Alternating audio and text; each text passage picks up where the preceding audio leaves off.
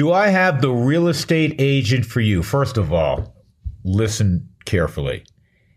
Now, as I'm sure you're aware, is the absolute best time to sell your home. Low inventory, still low rates, unheard of prices going for homes. Most homes go for above asking price. You need to call Ann Dresser Coker. Ann Dresser Coker at 303-229-6464. That's 303-229-6464. Why?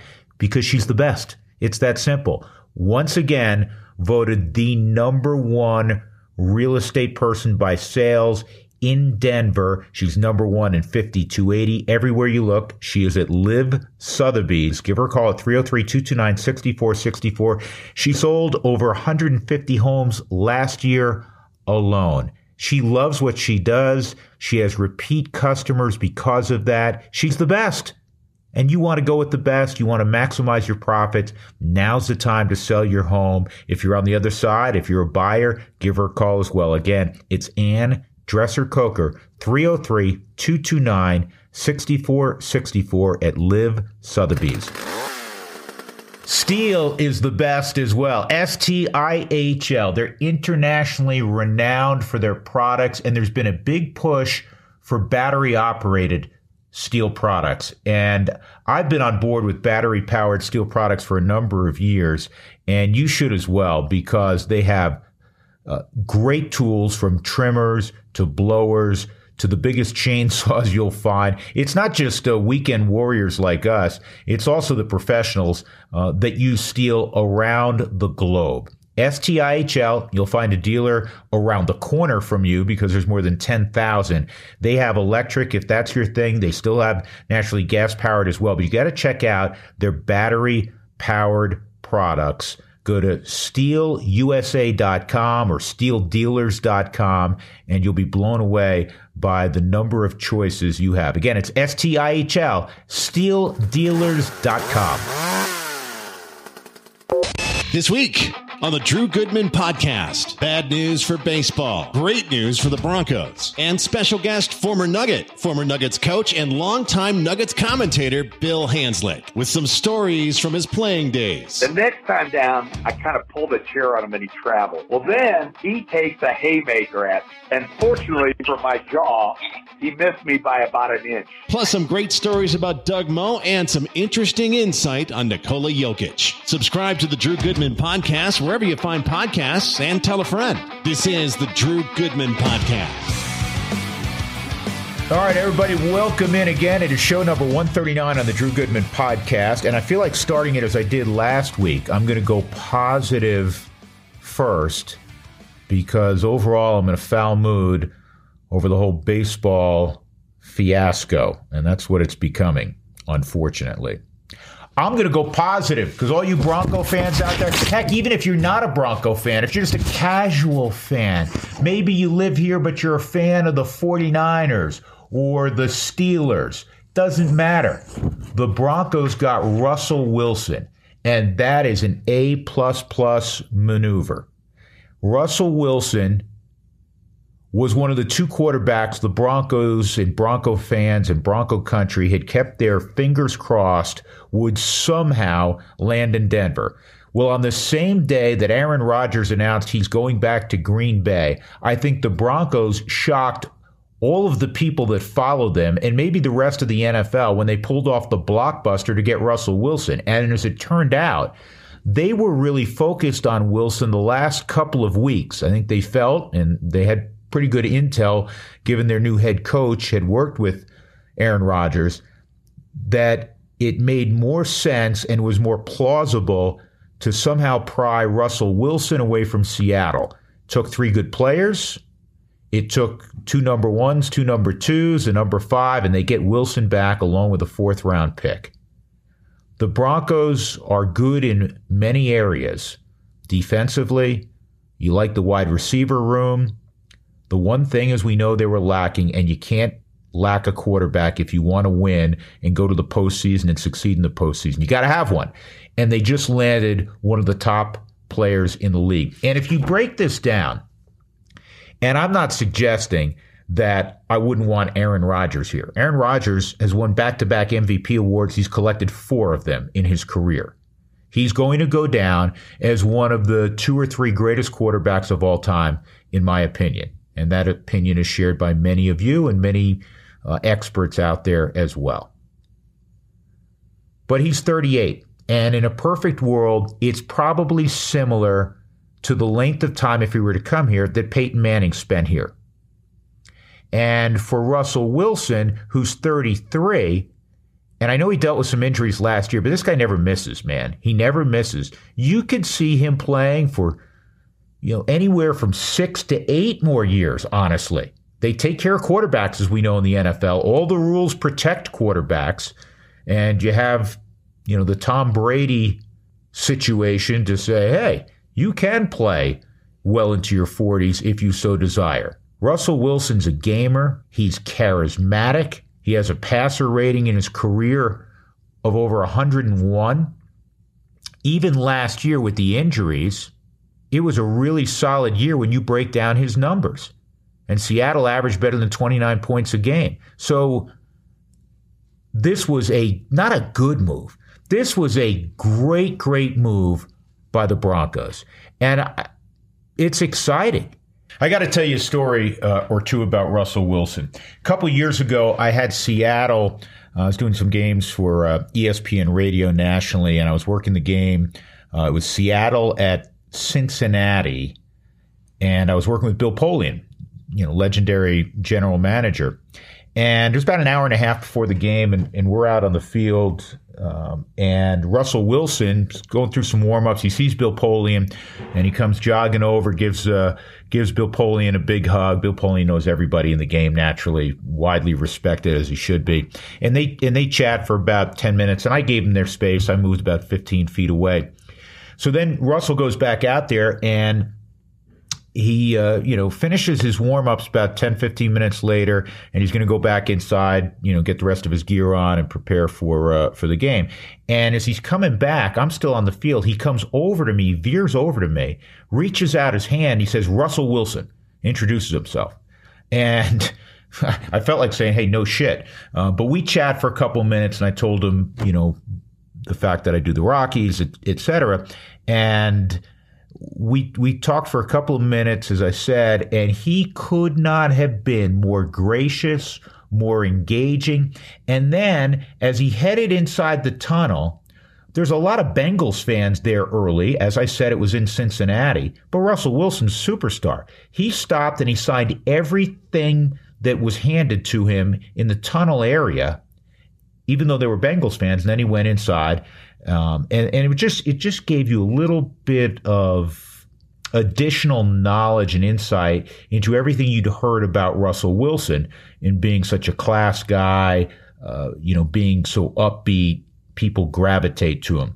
The other story I want to tell you, and this goes back to when he was playing in the Rockies organization. He was a 4th-round pick out of NC State. This is before he went to Wisconsin for his graduate year and set the world on fire, and eventually was a 3rd-round pick of Seattle.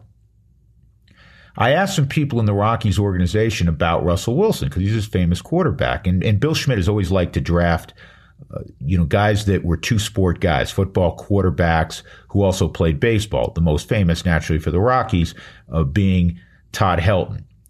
So I asked about Russell Wilson, and the comment, and I'll never forget this, was Russell Wilson is going to get to the big leagues for one reason. He's not great at anything yet. He's got a ways to go offensively. He's pretty solid defensively. He said, but his leadership characteristics are the best we've ever seen.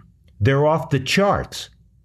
And then if you recall, when he went to Wisconsin, he wasn't there 2 weeks and he was elected captain. Completely new program. And he was elected captain. This guy's different. He is not only really talented and a tremendous quarterback, as we all know, but he is going to own Denver in no time. And I'm excited, man. I'm thrilled. I'm thrilled for Broncos country. And this was, a hell of a move by George Paton. I mean, this was a hell of a move by George Paton. You got to have a quarterback We know that. And you know all the quarterbacks they've been through since Peyton retired. And to get Russell Wilson, huge. Really cool. All right. Got to start with the positive. Now the negative. This MLB thing, it's exasperating. It's exasperating for fans. It's exasperating for people that work in the game. And yeah, I'm sure if you're sitting here talking to a player, they'd say they're exasperated. On the ownership level, I'm sure they'd say they're exasperated. We got teased last week when they were still in Jupiter, Florida, and they negotiated to about 3 a.m, and you thought like the next day they were going to come back and have a deal. And the rug got pulled out from underneath. And then in New York, we're taping this on a Wednesday evening, they negotiate Tuesday night well into the wee hours. And then Wednesday, you feel like, okay, this is the second go-round in a week. They're going to get this thing done. All reports had most of the numbers pretty close. And then the whole thing blows up. And I haven't chosen sides. I think I said last week, at the end of the day, I don't feel sorry for either side. I feel sorry for people in the Ukraine right now. I can find a whole long list of people that you really need to have sympathy for. And I felt like initially, when I'd break down some of the issues, the owners needed to make some moves in terms of addressing the minimum wage, if you will, the minimum salary in Major League Baseball. I thought that they needed to address the fact that, if you're a young player still under team control, but you've become really impactful, outstanding, star level, that you ought to get paid something before you become arbitration eligible, something more significant than the minimum salary. They addressed those things and came up. And the CBT, they started at 210. I think the players were way above that. And then more recently, the players were at 238, and they came all the way up to 230. And now I'm starting to think the players have won in a lot of areas. Neither side in a negotiation is ever going to be perfectly happy, nor probably should they be. If you go away elated, maybe the other side didn't do a good job. You should probably both have a little bit of disappointment. But more importantly than who's at fault and who should be giving and that sort of thing, is the game is continually getting damaged. And we are coming out of all of the things that we're coming out of. The pandemic, the situation in Ukraine, all of these other things, people hurting. And you got to get on the field. You have to find a way on the field. And as I said, I wanted to be cautiously optimistic. I used that term a week ago, going into the next morning. And then today I felt more optimistic. I want to be optimistic, but I don't get it. I don't get it. Exasperated, frustrated, like all of you. And I'm really concerned that a lot of people are going to go away and many might not come back. My Ideal Home Loans guest of the week, interview of the week, is an old friend, a good friend, somebody that's been in this town for a long time. You talk about being philanthropic. I was talking about some of my sponsors and how philanthropic they are, and they all are. Great community members. Well, Bill Hanzlik gets A+++ in terms of being a great member of our community. Started Gold Crown with a mutual friend of ours, Ray Baker, many years ago, that's impacted so many young people in our community. Thousands and thousands and thousands over the years. Really remarkable. Bill, as you know, was a pesky player in the NBA. He played for the legendary Doug Moe, and you see him when you can. I understand it's difficult now on Nuggets broadcasts in terms of the studio, typically with Vic Lombardi. And I thought it'd be great to catch up with Bill and tell some old stories about Doug Moe, about playing for Digger Phelps at Notre Dame, and also talk about one Nikola Jokic as well. So I think you're going to enjoy it. My former neighbor, longtime Denverite now, former Nugget coach, Bill Hanzlik, our Ideal Home Loans interview of the week. I'm going to begin here, Bill. I would think you should still be thanking me on a daily basis that your property value just shot up, about 19 years ago when I moved in next to you, right? Yeah, absolutely, Drew. And it shot up double that when you left. Yeah. Yeah, it went up a lot. So, but we had a lot of fun being next door neighbors. I relished those years together. Your boys growing up and my kids still in high school and stuff. We had a lot of fun together. It was the best, and I like to bust your chops on a regular basis. I don't know how Mary Beth has done it all these years, but your kids, your three daughters and Robbie, how you've raised them has always been a model for myself and for Chris, and I mean that earnestly. You know that. Well, thanks, Drew. I'd like to take credit for that, but let's be honest. Mary Beth did all the hard lifting, but yeah, we've been blessed to have some kids that have they like all kids go through hard knocks and different things, but they're to support them like most parents do. And now that they've moved on to adulthood and have kids, I'm up to 12 grandkids, Drew, and they're all doing great. And it's so fun being around them.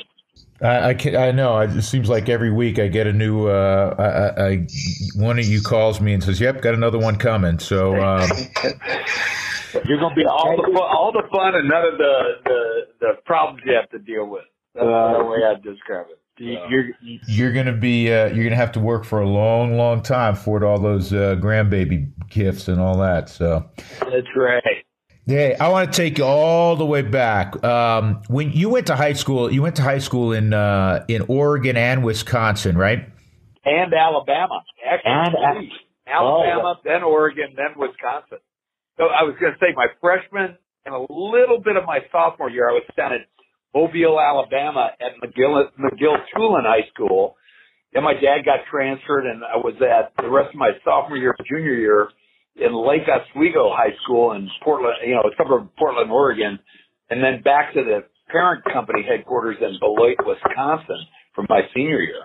So, Bill, at what point in time did you get identified as a high level player and one that was going to get offers from major colleges? Well, Drew, that's a funny story. So, I was the youngest of 5 kids, and I had a passion for basketball, and I started growing in it. And one of the things moving around, I used to play so much on my own. So I became a pretty adept ball handler for high school. I was actually a 6'7" point guard when point guards, the big guys were always on the inside. So that occurred maybe in my junior year where I started getting a bunch of, not from so much smaller schools, but the bigger schools, the Pac-10 or Pac-12. Back then I think it was Pac-8 or Pac-10, I don't know. Schools in Northern Oregon, Oregon State, Washington State, schools like that. And then it just grew. And as I moved to Wisconsin, then it really opened up the Midwest with Big Ten schools and stuff. And, funny part of the story is I didn't know, I ended up going to the University of Notre Dame. Notre Dame was just another school. I didn't know really much about it at all. And my dad sent them a tape. And unbeknownst to me, and then we took a little recruiting visit down that was not with them bringing me down, but we went on our own. And when I was there, I said, this is where I want to go to school. Like the size of it. I was going to be an engineering major. I liked that. Playing a national schedule, we were independent. And it all worked out. And being Catholic, being a Catholic school, it was all great. How about playing for Digger? Wow. Digger was the master recruiter. So he could talk the lingo, and we had incredible talent. I mean, just incredible. We had, during my 4 years, we had 13 guys that ended up playing in the NBA. And I'm not talking on a 10-day contract, years or more.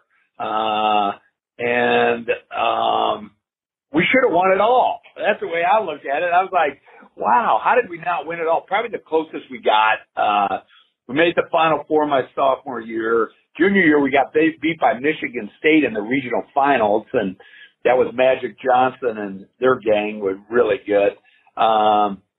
But Digger was a showman. He loved the TV and the limelight and all that. And I often said, we just had to play fundamental basketball. We could have done a lot better. But he liked little gimmicky zones and stuff. We were just so talented.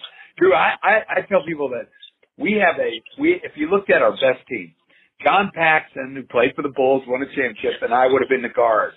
At forward was Kelly Tripucka and Orlando Woolrich, both outstanding players. Orlando played for the Nuggets a little bit. And then at center, everybody's favorite, Bill Laimbeer. We could have been an NBA playoff team with that roster right there. Yeah, that was a great roster. And I knew it was a big number. 13 guys playing for a significant period of time in the NBA over 4 years. That's unheard of now. I mean, you look at like the great Duke teams, the great Carolina teams, there ain't 13 guys that stick that long in the NBA over a 4-year period. Yep, you're 100% right. That's what I say. I mean, I often said our practices were better than a lot of the games because, like most coaches do, they focus in on their starters, and the starters were controlled enough, and the reserve guys could kind of just play their games, and often the backup guys would beat the starters. It would drive the coaches nuts. Hey, when you guys played Magic, I forgot about that. You know, Magic, a huge name, and they had, people forget, they had other talent around Magic also. They did. But Jay Benson was, former Nugget player, was on that team, and Greg Kelser, a Detroit player. Yeah, they were loaded. They were loaded. What were your impressions, going into and coming out of that game playing Magic? Man, unbelievable, because he was kind of my assignment, and that's why I figured you had to cover him. Yeah. Yeah, and Michigan State had a really good 2-3 zone that they played that bothered us a little bit. And they got off to a 10-point lead pretty quick, and it just stayed at 10 the whole game. We couldn't really crack it down. I picked up a third foul late in the first half, and so I had to sit. But, just watching Magic's skill at his size, not the best shooter, but a really good ball handler, passer, and with his size, he scored inside, and he was tough to defend. I think one of the greatest games or individual performances ever, I'm bouncing around here, Bill, is when Magic, because Kareem got hurt and played center in the NBA Finals, and what did he go for, like 40? I mean, he just literally went from the point to playing the pivot. What's so interesting about that, Drew, the year before is where they beat Berg. I mean, that was the year we lost in the regional finals to them. He goes on to win the NCAA championship. Next year, as you said, he's with the Lakers. They win it all, and he plays center. I'm not sure if was he MVP in that series. He probably was. I mean, just all-star, wins the NCAA. I don't know if anybody's ever won the NCAA and then gone on to win the NBA championship in back-to-back years. Pretty incredible. Yeah. I'll tell you what was interesting, too, because even then, when you were in college, Bill, you had developed quickly a reputation as a tenacious defender, a pain in the ass to play against. So it wasn't just under Doug when you arrived from Seattle. It goes way back to your days in South Bend, doesn't it? Yeah, absolutely. I was on a team, as I talked about, we had so much talent. Where do you find a spot where you can pick up minutes and play? Well, early on, I had been I took a lot of pride in my defense at a high school, which a lot of kids don't. But I had some coaches that were big-time defensive defenders or defensive coaches. And so I went to Notre Dame, and it really happened my sophomore year. We were playing Marquette, and the player of the year that year was a guy named Butch Lee. Butch was a 6'3" guard, and I was coming off the bench. If I played, I might have played about 10 minutes or something, not that much. But we got behind, and Butch Lee had a game going. And Digger put me in to guard Butch. And I don't know if it was just him missing shots or my defense, whatever, but I ended up having a good defensive game against him, scored a little bit, and I was the CBS player of the game. So that kind of trademarked me from there on as being a defensive player. And not only did I guard guards, but I guarded big guys and centers, and then it kind of translated over into pros like that. Do you know, I read this, and I never knew this, and I assume it's accurate. And you may not even know this, or maybe you do. But when you went in the first round to Seattle, you were the only player in that first round that didn't average in double figures collegiately. Yes. Matter of fact, it's something like that. There's some funny stat where I was the lowest or next to the lowest scoring average of a first-round pick, and the other guy was John Havlicek. Well, he I think this is right. He was at a great team. I think it was Ohio State. I can't remember exactly where he went. Yeah, Ohio State. There were a lot of players on the team, so you almost see why he didn't. In my case, divine intervention or whatever, my case was really unique because I was supposed to be about a third-round pick. But I had played in some USA basketball teams that they must have kept things going or keep files or whatever. And I got invited to the Olympic trials. Well, that was 1980, and that was the year the Olympics, the U.S. boycotted going to Russia. And so that enabled me not only go to the Olympic trials, but there were some guys that didn't try out that probably would have made that team. And that probably means I probably wouldn't have made that team. Well, I ended up making the Olympic team. And I think that vaulted me into the first round at 20 pick of Seattle. And so it's kind of, that I worked hard and I really tried to do the things I had to do. Yes. But having a little luck that the USA not playing in the Olympics, it really helped me. Do you reflect back on that ever? I know I've asked you privately about that. Was it, disappointing that, you're wearing USA, what a great honor across your chest, but you don't get to go to, the greatest sporting event, historically, typically. I know that it's become so political lately, and it was political then, obviously, because you didn't go, and then Russia didn't go in '84 when it was in LA. But do you remember what your thoughts were? Yeah, I do, Drew. And I really, my first initial thoughts were, I really felt bad for the athletes that this was their one chance. Whether you were a gymnast, a volleyball player, or something.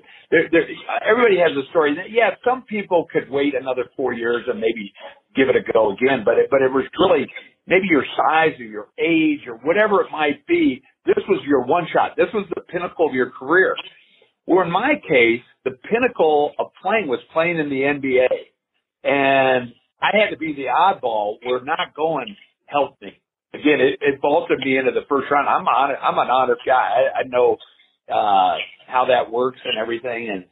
And so it helped me, but I really felt badly for these other athletes. We had one of the things the Olympic Committee tried to appease everybody. They had a big gala, whatever, where they brought all the Olympic athletes to Washington, D.C. We went before Congress.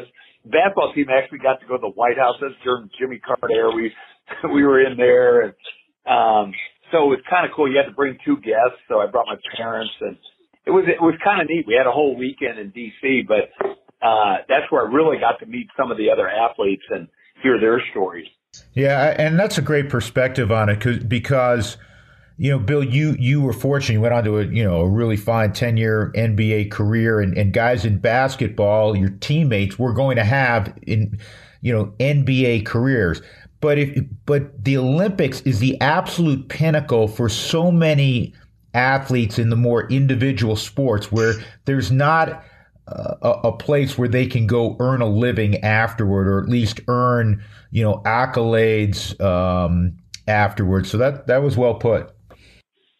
Well, it was a unique time in our history of the country, but really unique for me for sure.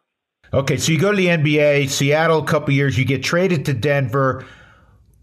What was your initial impression of Doug Moe? I don't know. I don't know if I could really let's think. We had training camp in Alamosa, and one of the other guards on the team, T.R. Dunn, had a contract just 3 years holding out. So Doug was just run. We're in Alamosa, high altitude, and I think we had 5 guards in training camp. So it was like a no-breather training camp. But I was a 2 guard when I first came in. But then as you got, I look at Doug and my style of play and how I trained and everything was like hand in glove with Doug. I mean, I was average height, probably below average speed, no jumping ability. Quicks were okay for a small forward. But Doug liked to play small ball. One of the things that I did well was that I could run all day. I trained hard to just be able to run the court all day. So that fit in with Doug. And then because of my defensive abilities, he was one of the originals of small ball.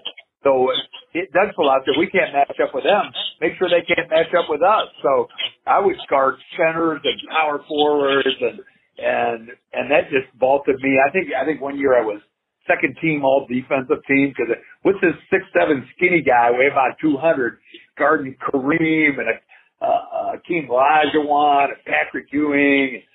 But we ran so much that it really confused the other teams. Hans, you forgot one guy, one big that you covered, which Nugget fans and astute NBA fans will never forget, and that was you guarding 7'4" Ralph Sampson, and you annoyed him enough that he turned and took a swing at you. Can you recount that story for us? Oh, that's a great story. Yeah.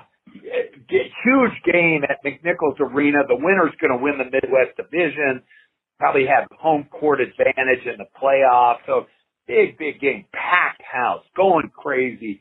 And I don't remember exactly I think we were probably down a little bit. I get in the game, and Doug Moe tells me to guard Sampson. I go, okay. So first thing that I always do when I'm guarding big guys is in my head is I'm going to take away their go-to move and then just be ready to counter their counter.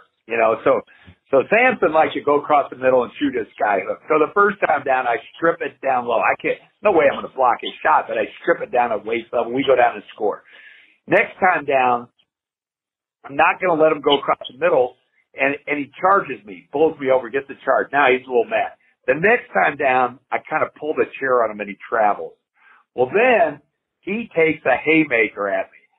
And fortunately for my jaw, he missed me by about an inch. And whatever my mind, first in my mind is I'm not swinging at him because my wife will be mad because it's going to cost big money. I'm not getting fined. But I got right in his grill and I just go, you're out of here. And the thing I remember about it, he left the court. He got ejected. He double burst the fans going off the court.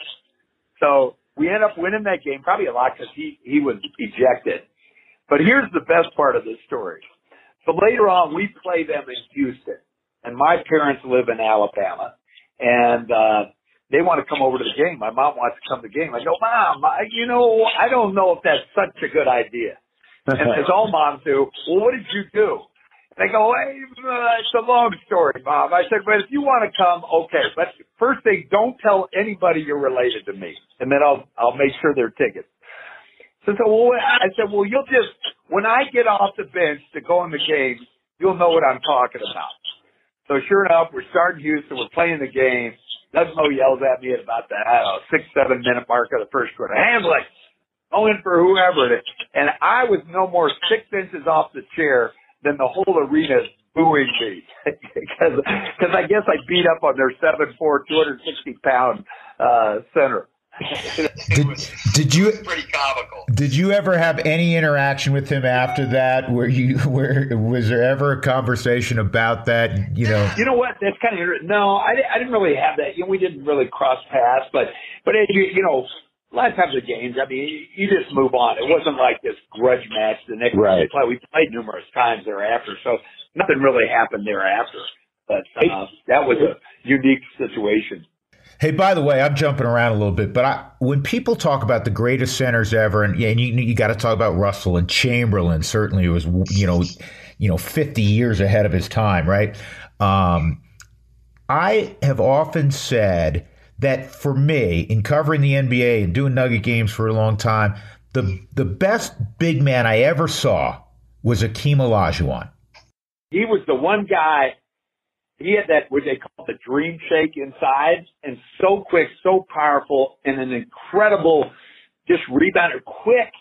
I didn't really have an answer for him. It was like, hope he misses the shot when he takes it, because there's nothing I can do to really stop him. And Hans, for those that always point out, well, the most unstoppable offensive move, Kareem's skyhook, and certainly it belongs in the conversation.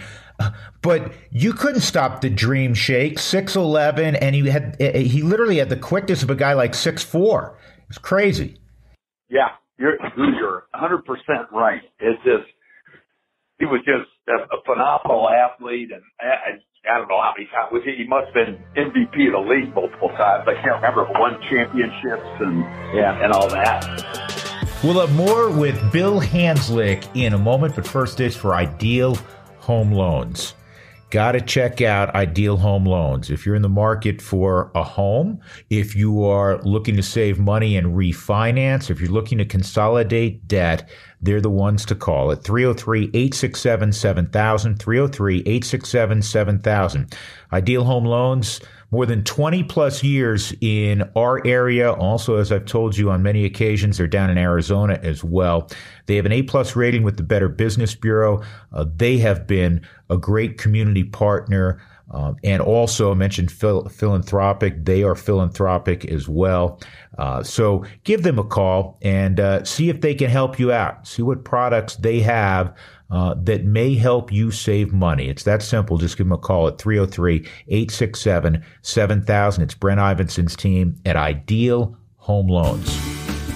Got to start your day with Boyer's Coffee. It's the best way to start your day. Smooth and perfectly brewed each and every time. Since 1965, they've been brewing in the Rocky Mountain area, not only locally owned and operated, but they've been such a great member of the community, philanthropic and caring about the environment for years and years.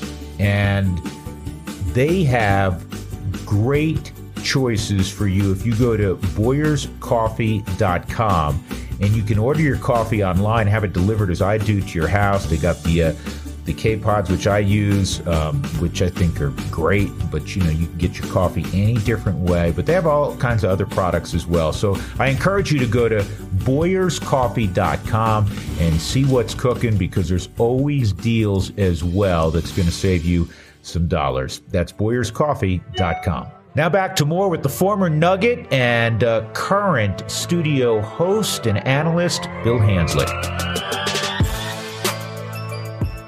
Hey, more on Doug, though, because Doug, and you've remained close with him.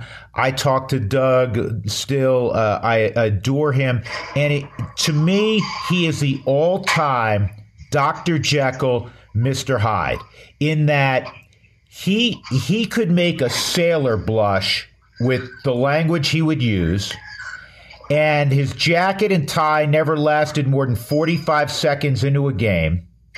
And he could, and because he got after you left and right and every night and every practice, he could undress anyone.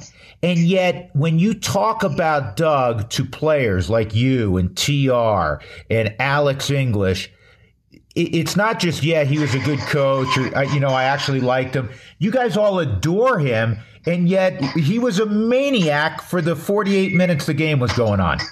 Yeah. Well, the interesting thing about Doug was once the game was over, that was it. It was like light switch off. Hey, what are you doing? Guys, we'll have practice tomorrow. Blah, blah, blah, blah, blah. He wasn't one of those coaches that would carry a grudge for, the rest of your NBA career because he didn't like them. And he was just fun to play with. The most unique coach. I've been around a lot of coaches, both back then and then. I played for Lenny Wilkins with Seattle and coached with him, and different guys that I've seen play, coach. Doug is the most unique coach ever in the history of the NBA, in my opinion. If you put all the NBA coaches in sort of one galaxy. They're all in there somewhere. They all have different systems and all that kind of stuff. If you put him, he's in a whole different galaxy by himself. No plays. Actually, we had one play, and it was an out-of-bounds play. And he would just say, "Oh, wherever you are, confuse the other team. Call it orange, 98, blue, black, whatever. It's the same play." And offensively, we had no plays. But his style was such that he moved the ball, pass, cut, and it confused other teams because they were so bent on how we're going to play the Nuggets. They run this pick and roll or whatever, and this is how we're defended. Well, Doug, we didn't have everything was ad lib, and it sounds weird, but it was highly effective because he would maximize your effort and run. And Doug would say, "Look, I want you to run where it's uncomfortable," and we would run where it's. Think about the other team. If you're running where it's uncomfortable, the other team really hated that. What's your favorite story of Doug telling either yourself or TR Dunn not to shoot? Well, yeah, I got one better than that. People always say their favorite Doug moment. Well, this is my favorite one. So this prefaces with Chopper Travellini is our trainer of the Nuggets, and he would sit right next to Doug and Alan Bristow, head coach, assistant coach. So we're playing a game in Golden State. Our starters start off great. They're just playing lights out. I think we're up like 16 points or something. And then it's Doug yelling. I always sat the furthest away from Doug I could because I didn't want to hear him yell. So he's like, "Get in the game." So I go in the game, and the lead kind of goes 16, 14, 12, and Doug's getting madder and madder. Well, I missed a shot, I traveled, I fouled the guy. It's one of those games, nothing's going right. And he's leaving me in there, and it's 16, 14, 12, 10. By the end of the first quarter, I think we're up 12, or up 2. And Doug is just at his 1 out of 10 scale, he's 10, yelling. And he yelled at Chopper. He goes, "Hey, it's like a one-man disaster zone in there." And Chopper says to him, "What are you yelling at me for? You put him in the game."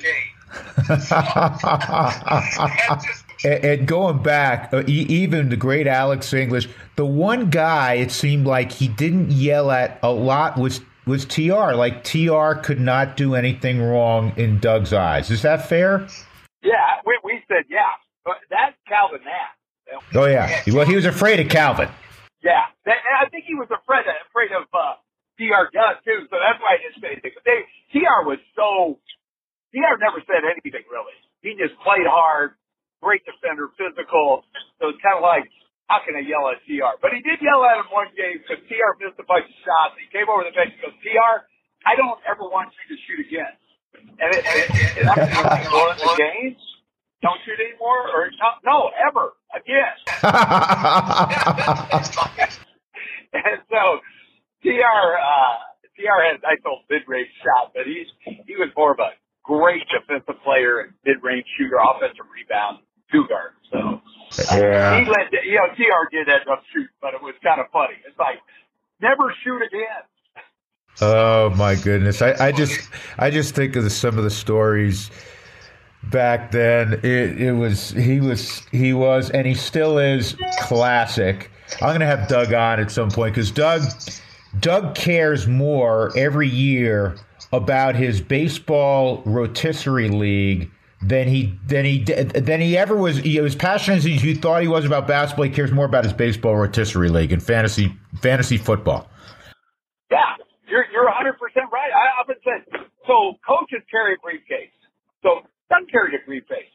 Coaches have their plays and player personnel stuff in it. They're always going over stuff. Doug's briefcase considered the NBA. The only thing NBA related was the second schedule of all the games. If he would watch other teams, that's it. That's all he had for basketball. And the rest was fantasy football and fantasy baseball. That's what he carried in his briefcase. Hans, I got a story. I know you remember this.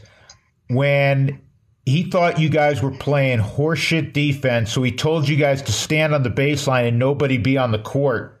Remember that? Oh, yeah. There's two great stories. That was one. That was in Portland. he actually got fined by the league because Jack Ramsey says he wanted Portland to set their record at like 150 points scored in a game.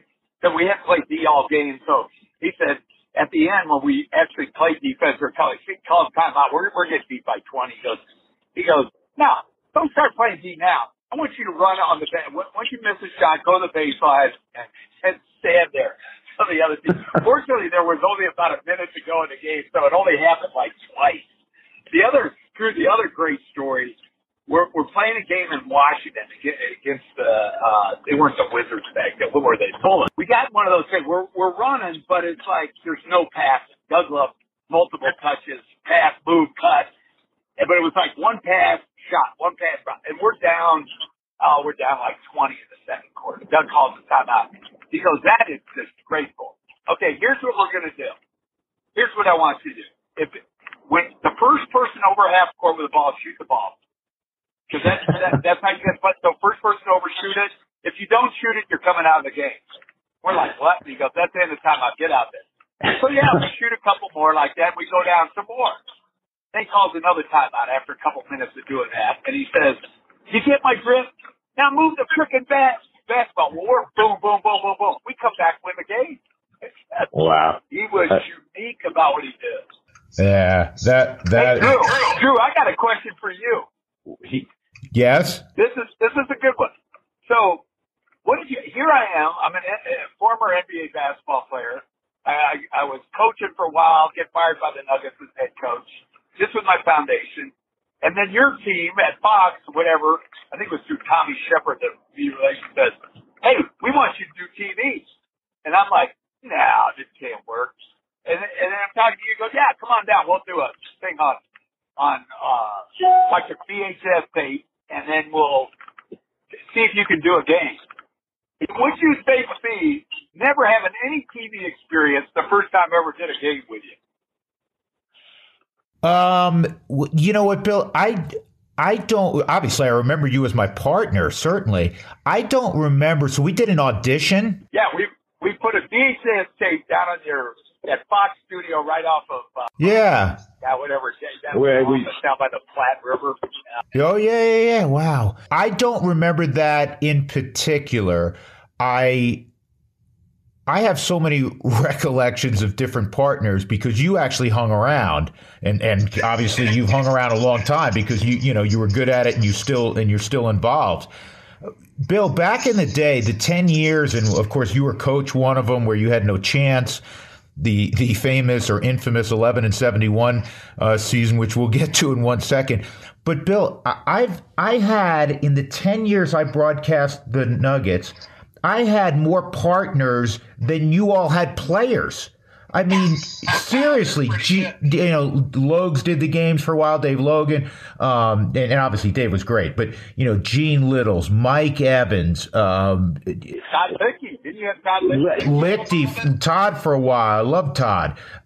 So many different guys did games, here, Alex English, so many different guys, and then you came aboard, and you obviously, we were kidding about it off the top of the interview, that the reason we lived next to you for the better part of 20 years was you called us in the hospital because Gabe, my youngest, was just born, checking on Gabe, and you said, by the way, my neighbor's about to put the house on the market, and we always obviously loved your area, your neighborhood, and that's why we ended up living next to you. So I just remember you and I would drive home late at night from, when we got in the middle of the night from a road game, and it was nice because we were going to the same place, and drives were a lot better. And it was cool because you're working with a good friend. And I think at the end of the day, I'm being honest here, if you're broadcasting with somebody you consider a good close friend, it comes out hopefully on the air, and it makes things a lot easier, especially when the team is not great. And during that time frame, as we both know, the team wasn't great. Yeah, well, I look back a little different. We had a ball together. And here I'm an engineer by background, running a foundation, and now they want me to do television. And I'm like, well, what's this all about? Well, I got to work with the best. I know you're multiple times broadcaster of the year, and I learned a lot from you, Scott. prepping a little bit, but I also learned about being yourself on air, and I don't know, I'm still doing it, Drew. You are, and you're doing it well, and you bring passion, and I appreciate that compliment. But it was fun, and I'll steal a line that Doug often said, Doug Moe, when he was, after a game or reflective on, being involved in sports. He goes, "What, are you kidding me?" The Brooklyn would come out, and Doug, he goes, "We're in the toy store of life," and he's right. Yep. He's. Yep. Hey, a couple more real quick, Hans.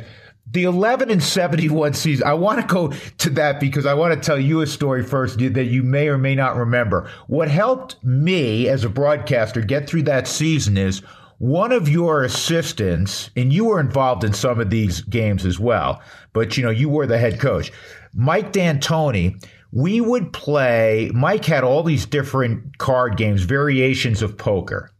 And we would play, one of them was called Milano. And because Mike had played, in Italy for a number of years, right? We would play cards after games, on bus rides, on the plane. I mean, all the time. And that was one of the things that got me through that 11-71 season. Mike couldn't play as much the next year because you had moved on and Mike was now the head coach. But that's one of the things I remember of that season. Oh yeah, cards were still today is similar. Where they play a lot, just take your mind off the games and stuff. A little higher stakes with today's players, though, Drew. Yeah, I don't play. Listen. I remember I would play occasionally with the Joe Wolf game, and then the games that took place toward the back of the airplane, I would have no business in. Yeah, stay away from that one. Yeah, I would have no business in. One of the other things I remember about, at least on the court, Hans, because you had no chance, and you were able to pick up. Corey Alexander got released by San Antonio, and the Nuggets pick up Corey Alexander, who could score a little bit, and y'all couldn't score. Otherwise, you probably, I don't mean you personally, but the Nuggets would have broken the record. Would you concur for the poorest season in NBA history? And we were right on that path. And we had some upset wins. We actually got a little bit better late in the year. And there was even some games we probably could have won a few more that we had no business winning. And it was a tough season. Ownership total in flux. They fired my buddy GM Alan Bristow, which was dumb. He had set this team up. I said, look, I'm fine with going with how we're going to rebuild this, but we've got to get off the salary caps. We've got to set up with draft picks to create, some poker to play with. And we did those things initially. Unfortunately, the veterans that we were going to play, one we signed, floating out, Eric Williams, he was averaging about 20 a game. LaFonso Ellis was coming off an Achilles injury, and we thought he might be able to play a little earlier. No, not until the late in the year, and even then he wasn't up to his normal speed. And then Brian Stiff had a horrible ankle and would just limp around. So we were under the gun. But I, what got me through it was my faith and my family. And that was just a brutal year, Drew, as you know.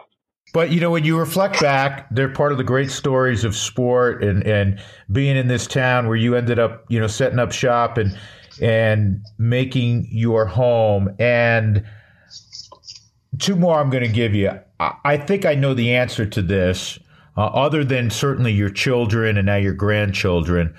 Your greatest legacy will be what you started many, many moons ago with Ray Baker, and that's the Gold Crown Foundation, and I'm pretty confident in making that assertion, correct?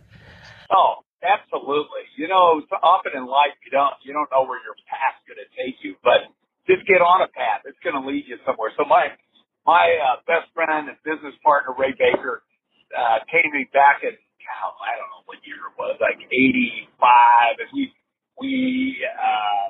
it was 85, 86, somewhere around in there. we decided to do some things, fill some voids. So the void we wanted to fill was girls basketball. So let's do a girls basketball camp. So we did a 1-week camp, had about 150 girls, raised a bunch of money, and we just gave it away. That was our fun, and we did that for a couple of years, and then we said, we could probably do a little, begin to add things and do more and more and more. And today, we serve about 15,000 kids annually. Our mission statement is educating youth through sports enrichment. So we have both sports programs and educational STEAM programs that are really cool. And our tagline is preparing kids for the game of life. So it's been just a thrill to watch the growth of this. And we're not done growing, Drew. Put it that way.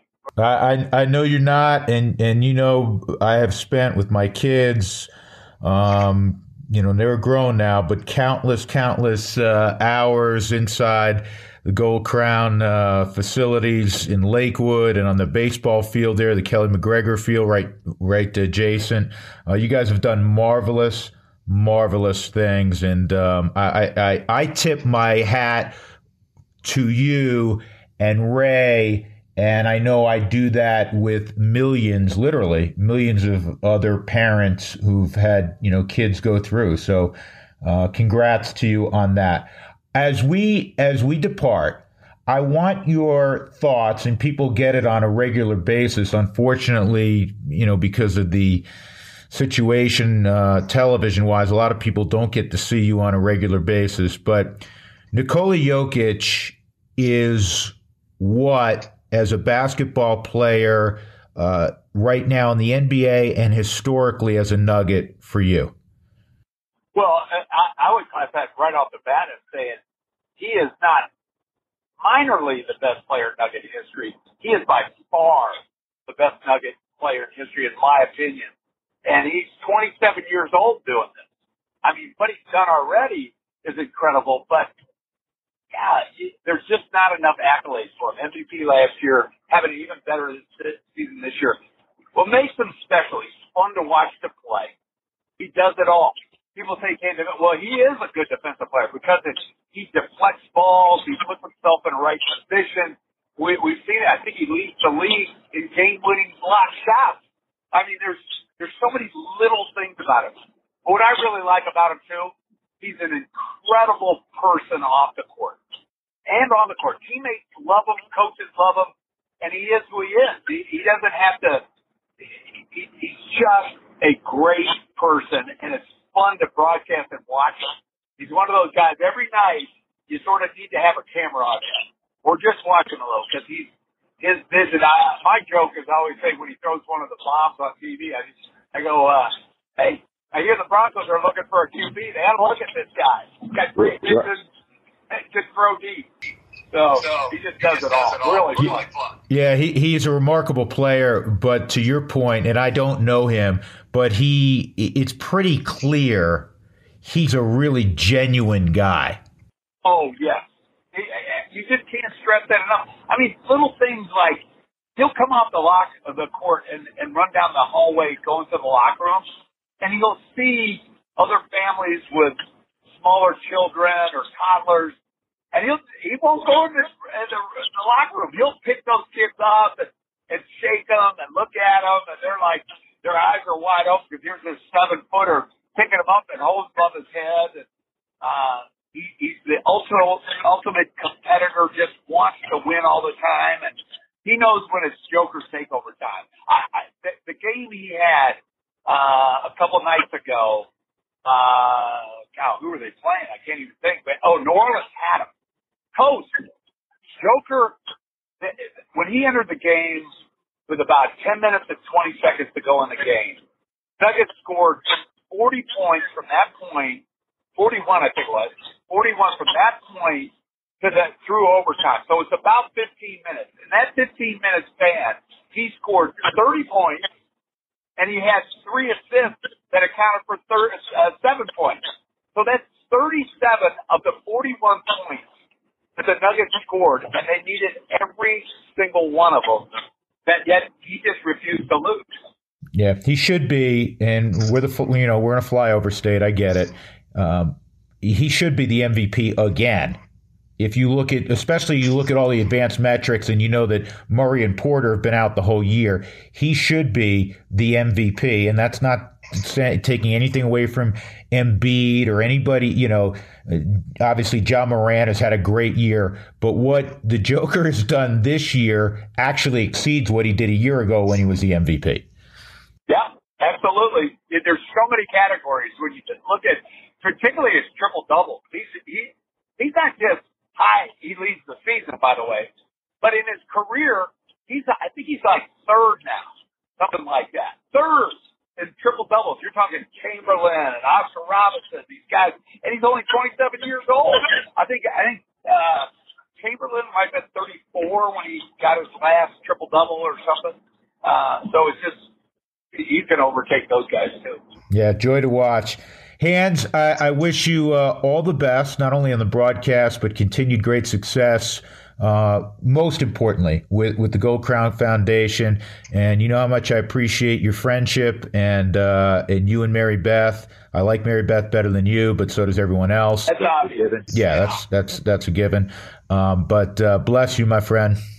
Hey, Drew, great podcast. Love catching up with you all the time. And those podcasters, if you know anything about Gold Crown, go to goldcrownfoundation.com. We have programs for your kids that are just outstanding. Our team, staff, is just so good. And they've been with us forever. So thanks again for having me on, Drew. Good luck. We'll get you on the next Rocky broadcast. All right, or dinner at your house. I appreciate it, man. Brother. Man, I had fun catching up with Hans. And I see him fairly regularly. They remain really close friends. In fact, I was kidding him about dinner because we were just over there for dinner. Mary Beth, who's a wonderful cook, just cooked up a storm. So we had a nice time over there recently. And Hans continues with Ray Baker and Gold Crown to do great stuff. And we've set up a link that you can find out more about Gold Crown if you don't already know. So there is that. Hey, a couple more little hoop items before we get on out of here. Number one, congrats to CU as we tape this. They're the 4th seed in the Pac-12 tournament. Best of luck to Tad Boyle's team. Peaking at the right time, gotten better and better. They were picked 6th in the preseason. They finish in the top 4 and get that first round bye. So good for the Buffs. And maybe they have a special run in them this year. On the weekend, on Saturday, I made my way up to Fort Collins as a fan to go watch Colorado State and Boise State. And Boise State won the regular season title for Leon Rice, who's a terrific coach. And they played a great game. Both those schools played a great game on Saturday night in front of another sellout, 5th in a row at Moby, more than 8,000 screaming people. It was awesome. I mean, it was as good a college basketball atmosphere as you'll find anywhere in the country. Anywhere. It was that good. And the game matched the intensity of the fans. 71-68, Colorado State prevails. They break back into the top 25, by the way, at the start of the week. And they're poised, hopefully, to have a nice run in the Mountain West Conference tournament. They're the 2 seed. By the way, they swept Boise State, who ended up winning the regular season title. And Boise will be in the NCAAs. Colorado State obviously will be in the big dance along with Wyoming and San Diego State. But I can't tell you how much fun I had being up there, and it was awesome to see so many people in green and gold and so excited about Nico Medved's team. So that's my little college hoops roundup as we head deep into March. Going to be a whole lot of fun. Keep your fingers crossed that somehow these parties in baseball can get right back to the table, because it just gets more complex. Because if they're going to miss games, players are still going to want to get paid, as they've stated, for 162. And you got to figure the owners are going to be reluctant to do that if you don't play 162. Till next week, stay safe, stay well. Tell your friends about our little podcast, and make sure you download all the DNVR podcasts, especially the Rockies one with my buddy Patrick Lyons. They do great work, and they have every sport covered imaginable. That's the DNVR guys. All right, till next week, take care, and we'll do it again in 7 days.